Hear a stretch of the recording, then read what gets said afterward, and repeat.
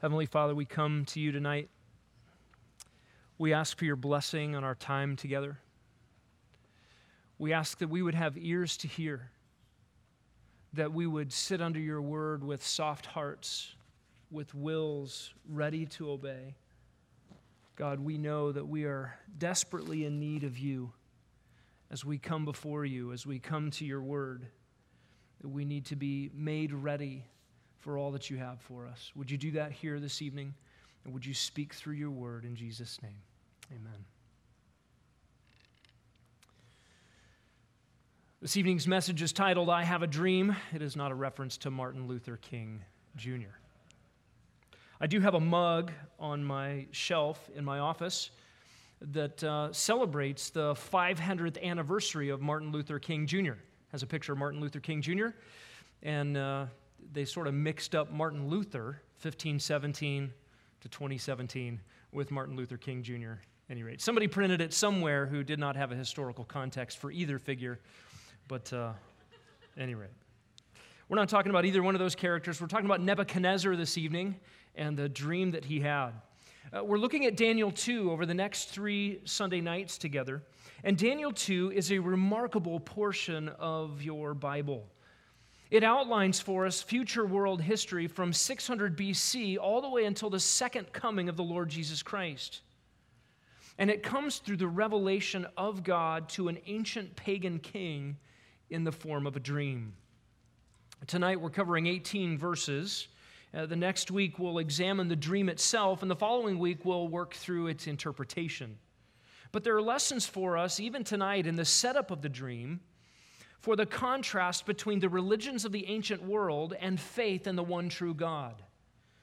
And there's a lesson for us in the contrast between the servants of those religions and the servants of Yahweh.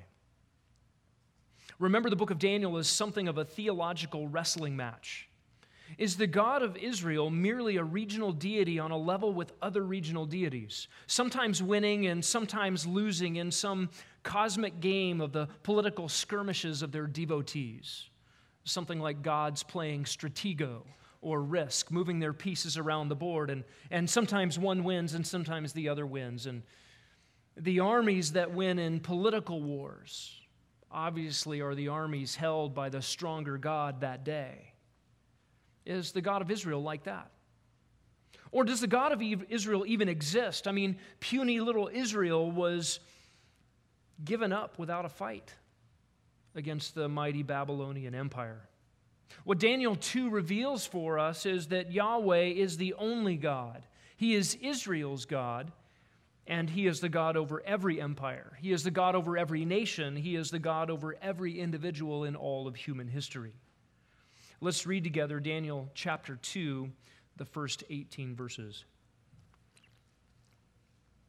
Now, in the second year of the reign of Nebuchadnezzar, Nebuchadnezzar had dreams, and his spirit was troubled, and his sleep left him. Then the king gave orders to call in the magicians, the conjurers, the sorcerers, and the Chaldeans to tell the king his dreams. So they came in and stood before the king. The king said to them, I had a dream, and my spirit is anxious to understand the dream. Then the Chaldeans spoke to the king in Aramaic. O king, live forever. Tell the dream to your servants, and we will declare the interpretation. The king replied to the Chaldeans, the command from me is firm. If you do not make known to me the dream and its interpretation, you will be torn limb from limb, and your houses will be made a rubbish heap. But if you declare the dream and its interpretation, you will receive from me gifts and a reward and great honor. Therefore, declare to me the dream and its interpretation. They answered a second time and said, let the king tell the dream to his servants, and we will declare the interpretation. The king replied, I know for certain that you are bargaining for time, inasmuch as you have seen that the command from me is firm, that if you do not make the dream known to me, there is only one decree for you. For you have agreed together to speak lying and corrupt words before me until the situation is changed. Therefore, tell me the dream, that I may know that you can declare to me its interpretation. The Chaldeans answered the king and said, there is not a man on earth who could declare the matter for the king, inasmuch as no great king or ruler has ever asked anything like this of any magician, conjurer, or Chaldean. Moreover, the thing which the king demands is difficult, And there is no one else who could declare it to the king except God's, whose dwelling place is not with mortal flesh. Because of this, the king became indignant and very furious and gave orders to destroy all the wise men of Babylon. So the decree went forth that the wise men should be slain, and they looked for Daniel and his friends to kill them. Then Daniel replied with discretion and discernment to Arioch, the captain of the king's bodyguard, who had gone forth to slay the wise men of Babylon. He said to Arioch, the king's commander, "For what reason is the decree of the king so urgent?" Then Arioch informed Daniel about the matter. So Daniel went in and requested of the king that he would give him time in order that he might declare the interpretation to the king. Then Daniel went to his house and informed his friends, Hananiah, Mishael, and Azariah, about the matter, so that they might request compassion from the God of heaven concerning this mystery, so that Daniel and his friends would not be destroyed with the rest of the wise men of Babylon. What we see in this text tonight is that God unveils his plan for world history and at the same time exposes the poverty of Babylonian religion. God, through Nebuchadnezzar's dream, is going to tell us what's going to happen through the succession of world empires until Jesus Christ reigns on the earth. And he's going to show us that the Babylonian religions are empty. And we'll just walk through this narrative through several scenes. The first one is that the king is undone by a dream. This is the first 3 verses. Now, in the second year of the reign of Nebuchadnezzar, Nebuchadnezzar literally dreamed dreams, and his spirit was troubled, and his sleep left him. The king gave orders to call in the magicians, conjurers, sorcerers, and Chaldeans to tell the king his dreams. So they came in and stood before the king. The king said to them, "I had a dream, and my spirit is anxious to understand the dream." Verse 1 tells us this is the second year of his reign. You might be thinking, wait a second, there were 3 years of training. How is this in the second year of Nebuchadnezzar's reign? Remember that the regnal years in Babylonian accounting were different.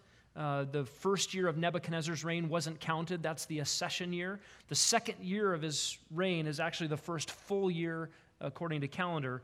And so it is possible to see the third year of training finishing up in Nebuchadnezzar's second year. It's really been the third year he's been around, the third year that Daniel's been there. One possibility is that Nebuchadnezzar's dream happens in the middle of Daniel and his friends' training, but I like to think of this as chronological from chapter 1 to chapter 2, so that the second year of Nebuchadnezzar's reign is the third year of Daniel's time in Babylon. And Nebuchadnezzar says that he dreamed dreams. His spirit was disturbed. Literally, the Hebrew text is his spirit struck itself over and over again. And it was said here that his sleep left him, or maybe even possibly his sleep was against him. Nebuchadnezzar was so disturbed by this dream, probably a recurring dream, that he could not sleep. And notice in verse 2, the king orders the magicians, the conjurers, the sorcerers, and the Chaldeans to tell the king his dreams. He calls in everybody who could possibly interpret what is this dream all about. And his first command to them is, "Tell me my dreams." The magicians there are the experts in sacred documents, the scholars of Babylonian religion. The conjurers are the exorcists, those who use spells and incantations to speak and communicate with spirits. The sorcerers are those practitioners of witchcraft, casting spells and calling up the dead. And then the Chaldeans are the diviners of signs and omens and dreams. They're the ones that read the flocks of birds and tell you what's going to happen next. They're also the scientists of the land. So the Chaldeans was the generic term for probably the whole class of wise guys in Babylon. They were the ones who studied astronomy. In fact, John Whitcomb points out that one of these Chaldeans, Naburamanu, in 500 BC was able to calculate the length of a year at 365 days, 6 hours, 15 minutes, and 41 seconds. He was only 26 minutes off. Pretty remarkable ability. So they weren't just all weirded out on astrology. They actually studied astronomy as well. These were the smart men of Babylon. And Babylon, again, was the center of education in the ancient world. This was the height of human achievement and learning. And all of the best stood before him, verse 2. The New American Standard Bible gives a heading for chapter 2 called The King's Forgotten Dream. I don't believe the king's dream was forgotten. I think the king is withholding information about the dream so that he can know whether or not his smartest guys actually have the right interpretation. The idea of a forgotten dream comes from the Old English translations that missed a word that we didn't quite have the definition to. We have a better understanding of the language here now, and the idea is not that Nebuchadnezzar forgot his dream. He was quite aware of what his dream was, but he was testing his smartest guys. And there's a reason for that we'll see as the text unfolds. Notice in verse 3, the king said to them, I had a dream, and my spirit is anxious to understand it. How troubled must Nebuchadnezzar have been by this dream? This was no ordinary dream. He didn't wake up every night and wonder, I'm just curious about all the images that went through my head through the night. This was unusual. He assembled all the wise guys of his realm. We know, of course, that this dream is from Yahweh, the God of Israel. Nebuchadnezzar doesn't know that, and God is setting Nebuchadnezzar up to acknowledge the one true God. Despite Nebuchadnezzar's assumption that his gods must have been superior to Israel's gods because we so easily conquered Israel.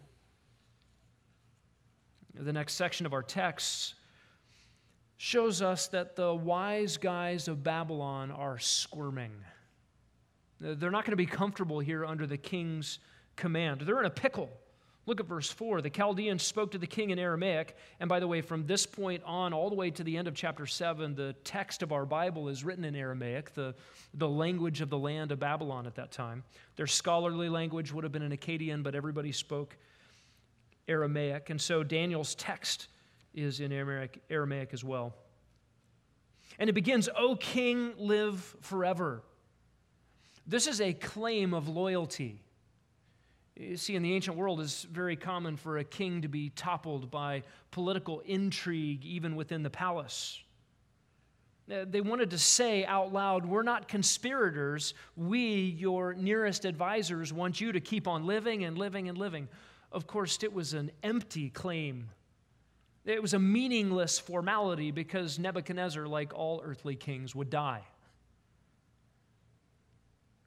This portends disaster for Nebuchadnezzar, and he wants to know what it is about.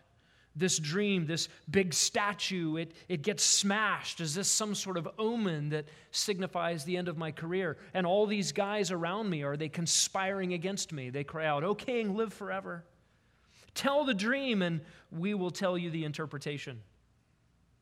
They said, we got this. This is in our wheelhouse. We've studied these things. We have actually written the books on dream interpretation. You can still go and find the books of ancient Babylon on dream interpretation. And they had lists of dreams and lists of the interpretations appropriate to the dreams. The scholars were the ones who held the books, and their explanations of dreams would have been convincing to the uneducated. People would have been impressed when the experts told you what your dreams meant. In 7th grade, I considered myself an expert on baseball card values. I had the Beckett Guide. The Beckett Guide would tell you, what is this card, what year is it, who is this guy, and what condition is the card in. Are the corners frayed? Is it fuzzy? Does it have a crease in it, or is it in mint condition? And it just tells you the values. You can look up this grid, and you can find out what that card should cost, and then you could be the expert, and you could negotiate prices with trades and deals. And for the uninitiated, or for the sorry saps who bought baseball cards at the Circle K and didn't have the Beckett Guide, you could make some money. Nebuchadnezzar's different here. You know, the Chaldeans are saying, tell me what baseball card you have and we'll tell you what it's worth. Nebuchadnezzar says, you tell me what baseball card I have. That's a different challenge. And the Beckett Guide's not going to help you.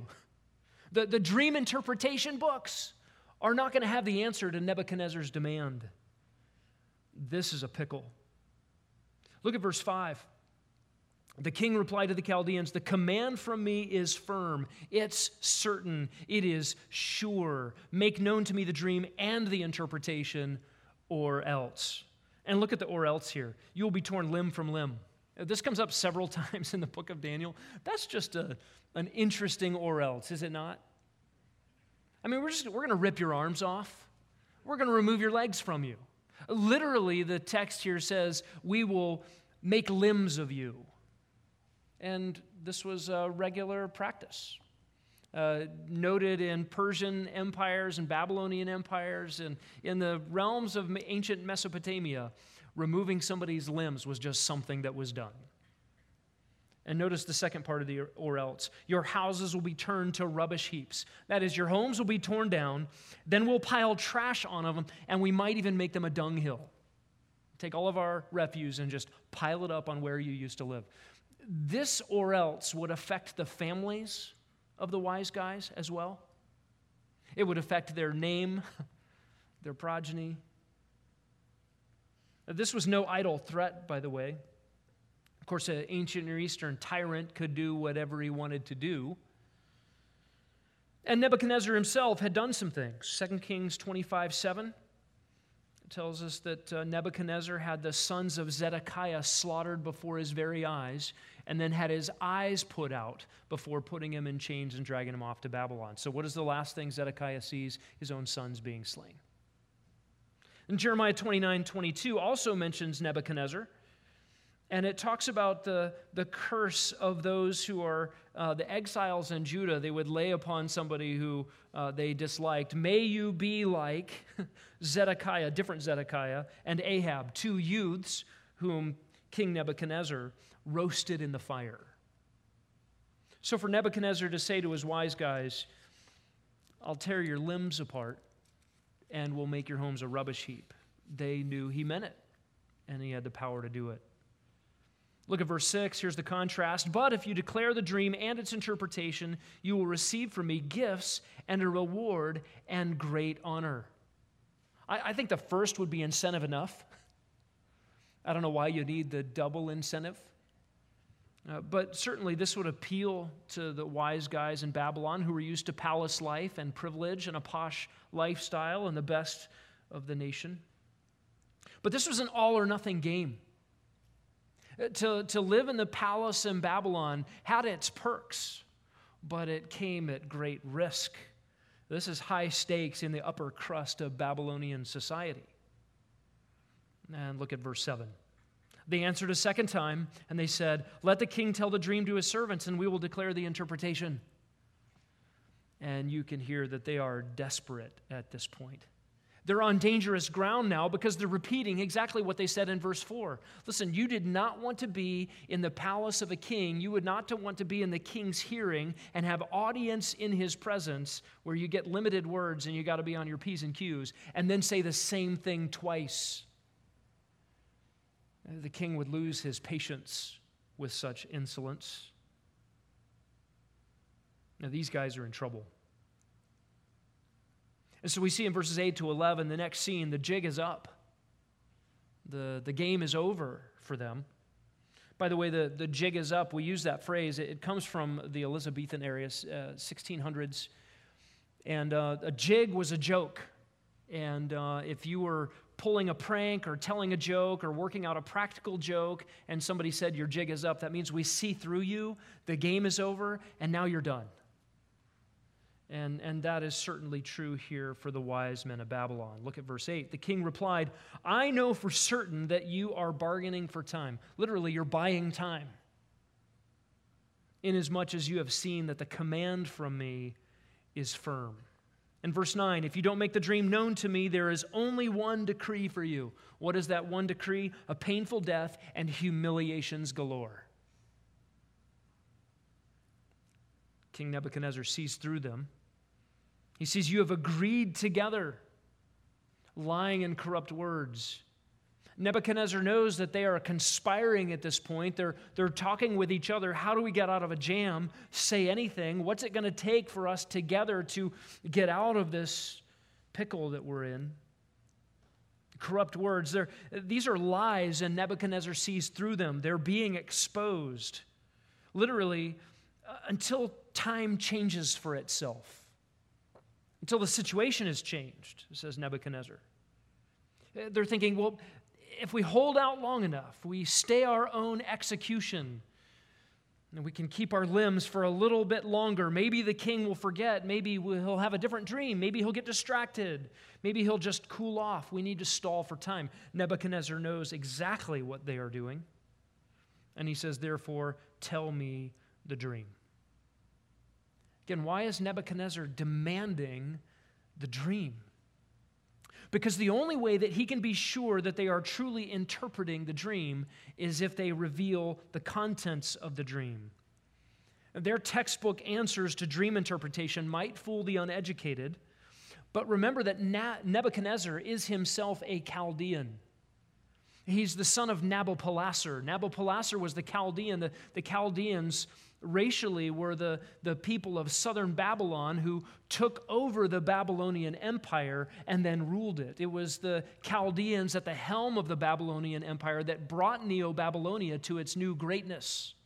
It was the Chaldeans at the helm who saw the end of the mighty Assyrian Empire. It was the Chaldeans at the helm of Babylon who brought about the Babylonian Empire, covering all of Palestine, all of Egypt, and ruling over everything the Assyrian Empire had ruled. The word Chaldeans originally meant those science magicians. It eventually came to mean all of the wise guys. Nebuchadnezzar had his roots in that Chaldean history of science and astronomy and astrology, and he knew their tricks. He knew their books. He saw through their lies. Nebuchadnezzar knew that they had books for the interpretations of dreams. He would have been well versed in their methods. Do you remember the scene in The Wizard of Oz when the 4 people are there and there's the scary face and the loud voice and the weird green pipe organ, and then the curtain is drawn? Never mind that man behind the curtain. Nebuchadnezzar knew that there was no Wizard of Oz behind the Babylonian religion. It was a guy with tricks and chicanery behind a curtain. He wasn't fooled by it. He needed more than their books and their tricks to understand his dream. And this dream was so disturbing that he wanted an answer, demanded an answer. And make no mistake, this dream was from Yahweh. What is going on in this scene? Clearly, Yahweh is driving history. The one true God is driving the narrative. You see, Nebuchadnezzar was a skilled statesman, an accomplished general. He valued having skilled and wise people around him. He stashed away the most promising youth of the nations he conquered in order to train them under the best education to make them useful in the service of his empire. This was not a narcissistic tyrant infatuated with his own ideas, building a small yes-men corps of sycophants. This was a guy who wanted to manage a large empire well. So what would drive him to annihilate all the wise men of his realm? Clearly something that transcended normal experience. Nebuchadnezzar's at the end of himself because of this dream. He wants answers, and nothing will satisfy him except the true interpretation of this heaven-sent dream. Political intrigue, the ascendancy of rival empires, the threat of plots and conspiracies, maybe an assassination attempt from the inner ranks. These are all things that would have been suspicions in Nebuchadnezzar's mind. Are these the things that the dream portends for me? This supernatural dream that seems to signify the end of his reign. Nebuchadnezzar wants to know what is going on. Now look at verse 10. The Chaldeans answered the king and said, "There is not a man on earth who could declare the matter for the king, inasmuch as no great king or ruler has ever asked anything like this of any magician, conjurer, or Chaldean. Moreover, the thing is difficult, and there's no one who could declare it except gods, and their place is not with mortal flesh." Here is their string of excuses. This, by the way, is a frank admission. Here, the Babylonian wise guys, the religious leaders, the priestly class are confessing that they have nothing. They are saying to the king, we really can't do the things that we've claimed to be capable of. If you were to give an illusionist a normal hat and no rabbit, Could he pull a rabbit out of the hat? No. He is totally dependent on his own sleight of hand, his own hat with the secret trapdoor and the rabbit up his sleeve or wherever it is. You give an illusionist a normal hat, and he's not doing magic. And notice their excuses. You can't expect us to tell you what you dreamed, king. Here's their first excuse. Number one, no man on earth could declare that. Are they right? Sort of right. But as the narrative plays out, they're going to be dead wrong. Daniel will. Now, Daniel's going to tell the king up front, no man can do this. But the God of heaven reveals mysteries. And Daniel tells him the dream. So a man on earth did actually declare Nebuchadnezzar's dream because Yahweh revealed it. By the way, this statement, no man on earth could declare that, it's actually a lie. It's a lie. They don't know that. And do you know the kind of lie that pretends omniscience? Right? You assume you know everything, and therefore you make this universal declaration that such and such could not possibly be true because I know everything. That's an arrogant assumption. Just because you don't know that anyone could tell the dream, or you can't imagine how it could be done, doesn't mean that it can't be done. That is the lie that assumes that I know what can be known. And listen, unless our information comes from God, unless we have a dependent epistemology, I know truth because I got it from God who is truth.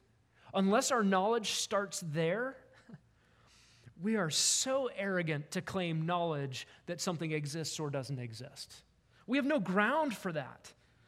We have no ground for the quality or the extent of our knowledge. Such a claim is an arrogant lie. No man can tell you that. And what do these guys know? The second excuse, no great king has ever asked this.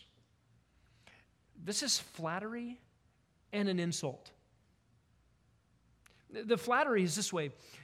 Oh, King Nebuchadnezzar, we think you are great, so don't ask us, because great kings don't do that.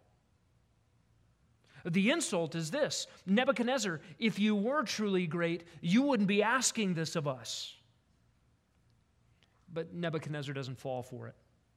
He doesn't fall for their flattery, doesn't get blitzed by their insult. He doesn't think to himself, you know what? I want them to think I'm great, so I better stop asking.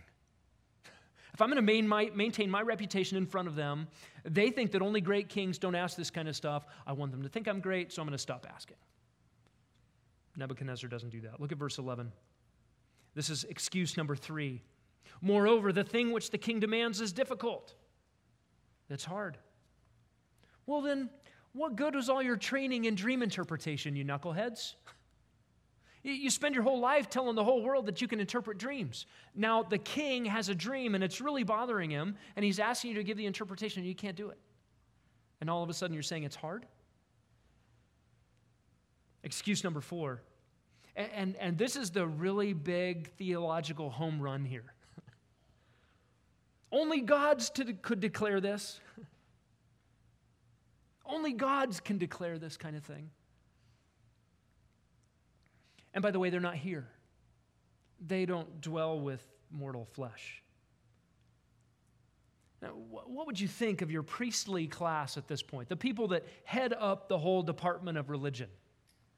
Well, then where is Marduk? Where is Bel? Where are the 50 other Babylonian gods in this pantheon? What have I been spending all our tax money on? This temple we're sitting in here, dedicated to Marduk. You're saying he's not here? He doesn't care? He can't tell you the dream? What are you guys doing? You're priests. Don't you talk to him?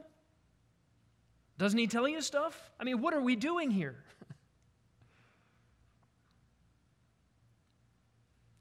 This is remarkable. They are confessing in this moment that they're incapable of doing what their whole enterprise was about.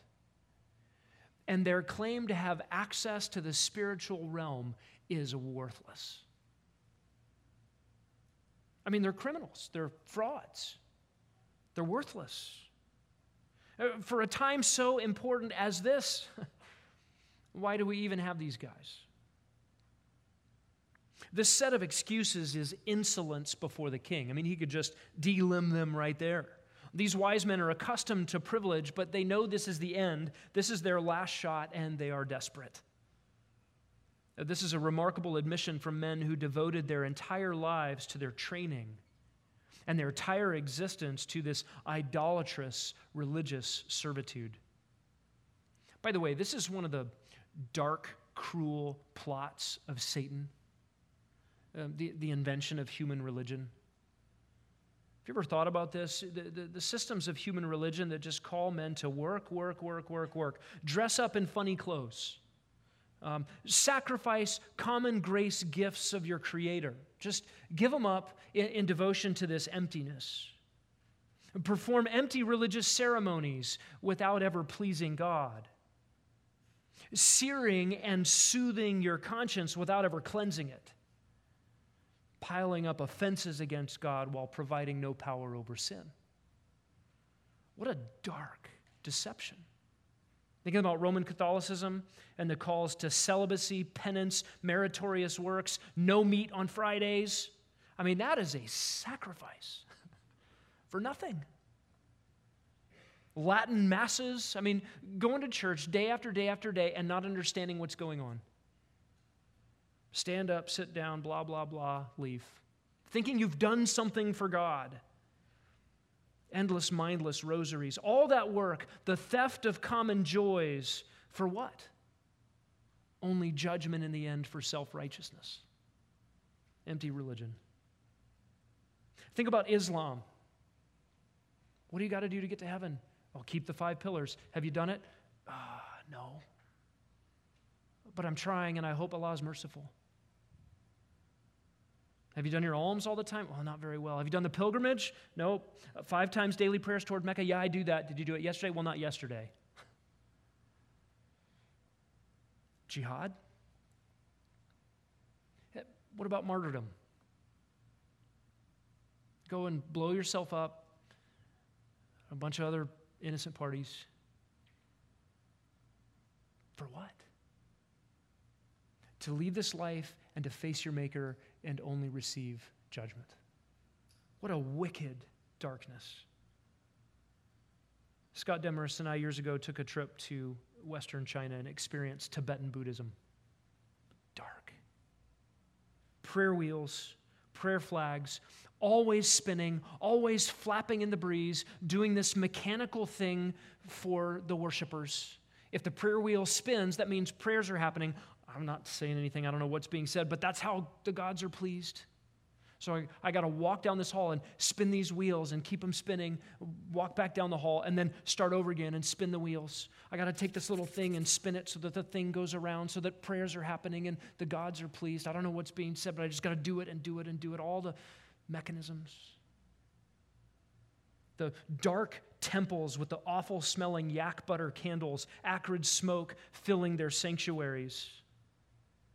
Because the smoke going up feeds the gods, and you got to keep burning the candles to feed the gods. In Tibetan Buddhism, you give your son to the temple to be a monk when he's a boy. And that's your worship to the gods. That's your sacrifice, and it earns you points, maybe advancement, you hope. But you've given up your son. And what does the Tibetan Buddhist system do with your son? Train him to be a monk. Rob him of earthly joys and consign him as a victim to the most well-organized, protected, and admired system of sexual abuse on the planet.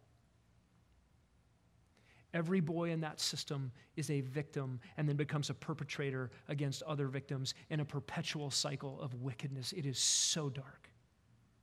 It is so evil. And they dress it up in the orange robes and the purple robes, and Westerners look at that stuff and think it's cool. It's wicked. In Nebuchadnezzar's court in the heart of Babylon, with all the best representatives of Babylon's religion and worldview present, the Babylonian religion is exposed. It's a vanity, it's emptiness. Isaiah, a century before, talked about Babylon this way. Those who lavish gold from the purse and weigh silver on the scale, they hire a goldsmith and he makes it into a god. They bow down. Indeed, they worship it. They lift it upon the shoulder and they carry it. They set it in its place and it stands there. It does not move from its place. Though one may cry to it, it cannot answer. It cannot deliver him in his distress. In Isaiah 47, God speaks to Babylon through Isaiah. Stand fast now in your spells and in your many sorceries with which you have labored from your youth. Perhaps you will be able to profit. Perhaps you may cause trembling. You are wearied with your many counsels. Now, let the astrologers, those who prophesy by the stars, let those who predict by the new moons, let them stand up and save you from what will come upon you. Behold, they have become like stubble. They're nothing. Isaiah 46:9. Remember the former things long past, for I am God and there is no other. I am God and there is no one like me, says Yahweh, declaring the end from the beginning and from ancient times those things which have not been done, saying, my purpose will be established and I will accomplish all my good pleasure. There's the God who accurately records the past and accurately records the future. And in the next verse he says, Cyrus is coming to destroy Babylon. 2 centuries before it happened. The Babylonian religion is exposed. Its priests are frauds. It has nothing to offer. It is a slavery to emptiness. And this cruel joke of Satan's human religions should make all of us indignant. The empty superstitions of Babylon's religions made Nebuchadnezzar, the king, indignant. Look at the next verse, verse 12. The king is done. Because of this, the king became indignant and very furious. He became angry and wroth, says the Old English. He was furious and very angry to a very great degree. And he ordered the death of all the wise men in Babylon. Again, Nebuchadnezzar was a wise general, a shrewd manager, an astute and ambitious king. He's going to kill all of his best. Is this merely irrational? Is he like Rehoboam, consumed in his youth with his own infatuation and his own zeal for his own pleasure, and he's going to get all the junior hires around him to tell him how to rule the nation? Or is he like Nero? I don't believe so. I do believe Nebuchadnezzar was an astute, wise, shrewd, and evil king. But this circumstance is from Yahweh, the God of Israel, and he will not let Nebuchadnezzar go. Verse 13. So the decree went forth that the wise men should be slain, and they looked for Daniel and his friends to kill them. The participle here for the decree went out for the next word is slaying for themselves, the wise men.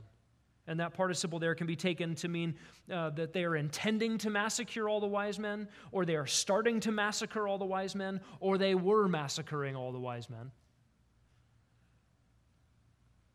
And then the last sentence, they sought to slay Daniel and his companions as well. So either the massacre has started, or it's in process, or it's about to start, and they're looking for Daniel. Why are Daniel and his friends not with all the wise men assembled? Well, perhaps simply because Daniel's not one of the magicians, conjurers, sorcerers, or Chaldeans. He's a Hebrew, having been trained in the Babylonian ways, but he's not any one of those categories, neither Azariah, Mishael, or Hananiah. They're in a separate class. It's also possible that they were still in their training and wouldn't have risen to the level of the others yet. It's also possible that they were in different housing because of their special diet and their separatedness. But of course, they're still considered part of the wise men, this collective of all that need to be annihilated in Babylon. And they are marked out for death as well. This leads us to the last scene in verse 14. Daniel intercedes. Daniel intercedes at several levels with Arioch, with Nebuchadnezzar, with his own friends, and finally with the God of heaven. Look at his intercession with Arioch in verse 14. Daniel replied with discretion and discernment to Arioch, the captain of the king's bodyguard, who had gone forth to slay the wise men of Babylon. And he said to Arioch, the king's commander, "For what reason is the decree from the king so urgent?" Then Arioch informed Daniel about the matter. Here we see classic Daniel.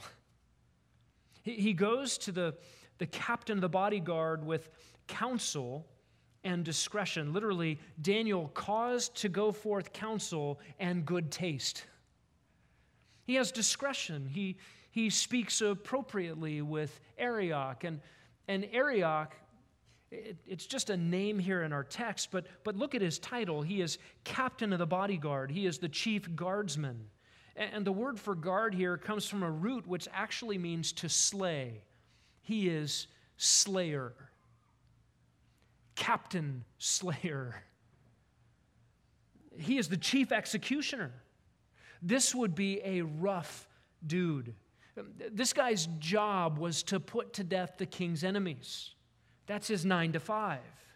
His task here was to see that all the wise men of Babylon were executed, and he knocks on Daniel's door. Verse 15, Daniel asks him, "Why is the decree so urgent? Why is it literally being harsh? Why this brutality?" And then Arioch informed Daniel about the matter. What is this rough executioner, chief slayer doing, letting Daniel even speak? Now, what's going on here? Arioch not only entertained Daniel's question, but then actually explained what was going on. Apparently, Daniel has a good rapport with Arioch. Daniel answers with wisdom and discretion, but ultimately what's going on here, Daniel has received favor from the Lord. God is orchestrating these things and put a guy in place who would normally just delimb you, lop off your head, and turn your house into a rubbish heap. And he's having a conversation with one marked out for execution. Daniel then intercedes with Nebuchadnezzar, and nothing is told how Daniel gets audience with the king. Does Daniel just walk in? I mean, we learn from chapter 1 that the king was impressed with Daniel at the end of his training. And verse 16 tells us that Daniel went in and requested of the king that he would give him time in order that he might declare the interpretation to the king.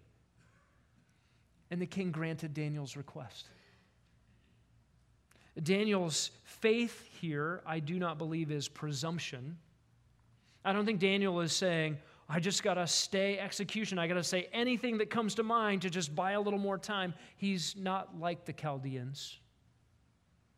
Look back at chapter 1 and verse 17. Remember these 4 youths during their training, God gave them knowledge, intelligence, and every branch of literature and wisdom. Daniel even understood all kinds of visions and dreams. What's happening here? God had prepared Daniel for this moment. Just like Joseph, when Joseph was able to interpret the baker and the cupbearer's dreams in preparation for their ability to tell the Pharaoh that he could interpret dreams, apparently here Daniel was able to interpret dreams ahead of this crisis and had the confidence to go before Nebuchadnezzar and say, God's going to give you the interpretation, give me time. Now, what does Daniel need time for? We find out in the next verse. To pray. Daniel's not presumptuous here. He's confident that the Lord has set him up for this moment. God has demonstrated some of the purpose for Daniel receiving interpretations of dreams prior. But then Daniel just doesn't start spilling things here. He's going to go pray. He's going to seek favor from the Lord. Again here, Daniel has been given wisdom and discretion and favor from God. And then in verse 17, he intercedes with his friends. They seem to be living in the same quarters. Daniel went to his house and informed his friends. Hananiah, Mishael, and Azariah are there. And he informs them about the matter so that, verse 18, they might request compassion. Daniel goes to his friends and they pray. Imagine these teens getting together in this crisis. What should we do? They go to God. Verse 18, this is their intercession. To request compassions, plural, from the God of heaven concerning this mystery. And the God of heaven is a key phrase here. It's used in contrast to the gods of the Babylonian pantheon. The God of heaven means he is the God over the sun and the moon and the stars. And he's asking that they not be destroyed. Now let's consider Daniel for just a few moments as we close. Daniel met Arioch, the chief executioner, at the door. When that guy comes to your door, what would you do? Daniel, with courage, resolve, trust, composure. Remember, Daniel is on the side of truth.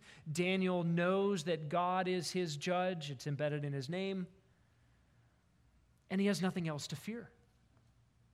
What had Daniel learned from the prophet Isaiah? If you fear the Lord, you are in a right relationship with the biggest and the scariest. Nothing's bigger than Yahweh, nothing's scarier than Yahweh. And so to trust yourself in him means you need fear nothing else. And so he can answer with composure and wisdom and tact. He apparently had a good reputation. He was courageous. And in the end, what's going on here? Daniel received favor from the Lord. Righteous men with courage and composure do die. Daniel's life could have ended here. Consider what kind of friends you have for a moment. Daniel had 3 friends in this narrative. What did they do? They prayed.